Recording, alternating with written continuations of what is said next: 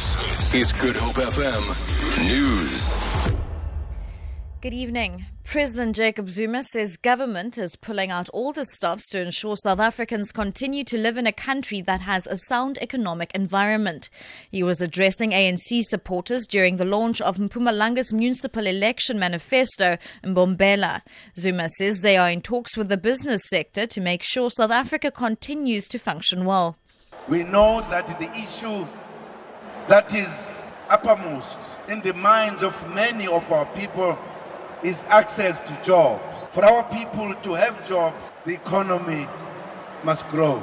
It is for this reason that government, business and labor are working together to find ways of reigniting the growth of our economy. Leader of Islamic Party Al-Jama, Ghanif Hendricks, says 30 party candidates will contest wards in the Western Cape in the local government elections in August for the first time.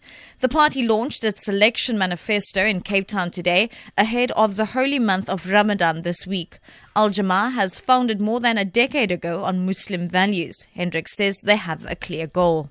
We want to bring about transformation in the country, because especially in the Western Cape, we find that we still have polarization, and that the residents of the Cape Flats are neglected in the city of Cape Town. Cape Town mayoral candidate for Al-Jama, Farouz Nadia Ludi, says the party will change special development planning if elected into power. The schisms which exist in our communities, the lack of integration, all comes down to the apartheid spatial planning. It's one of the issues that I hope to address in my capacity.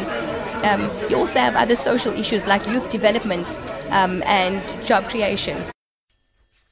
7 suspects have been injured when their car collided with a truck during a high-speed car chase involving police near Stellenbosch in the Boland. EMS Rescue says the suspects were involved in a shootout with police after they hit the truck at high speed. Police pursued their vehicle following a robbery at a private residence in Stellenbosch. EMS says the suspects were treated on the scene and taken to hospital under police guard. And finally, 6 people travelling on a tourist bus through France have been injured when the vehicle came under fire. Police have not given any clues as the motive for the shooting along a highway in the southeast of the country. Initial investigations indicate shots were fired from a hunting rifle. Prosecutor Alex Perrin says those injured were hit by shattered glass. The bus was carrying 75 tourists from the Czech Republic. For Good Hope FM News, I'm Shirley Barnes.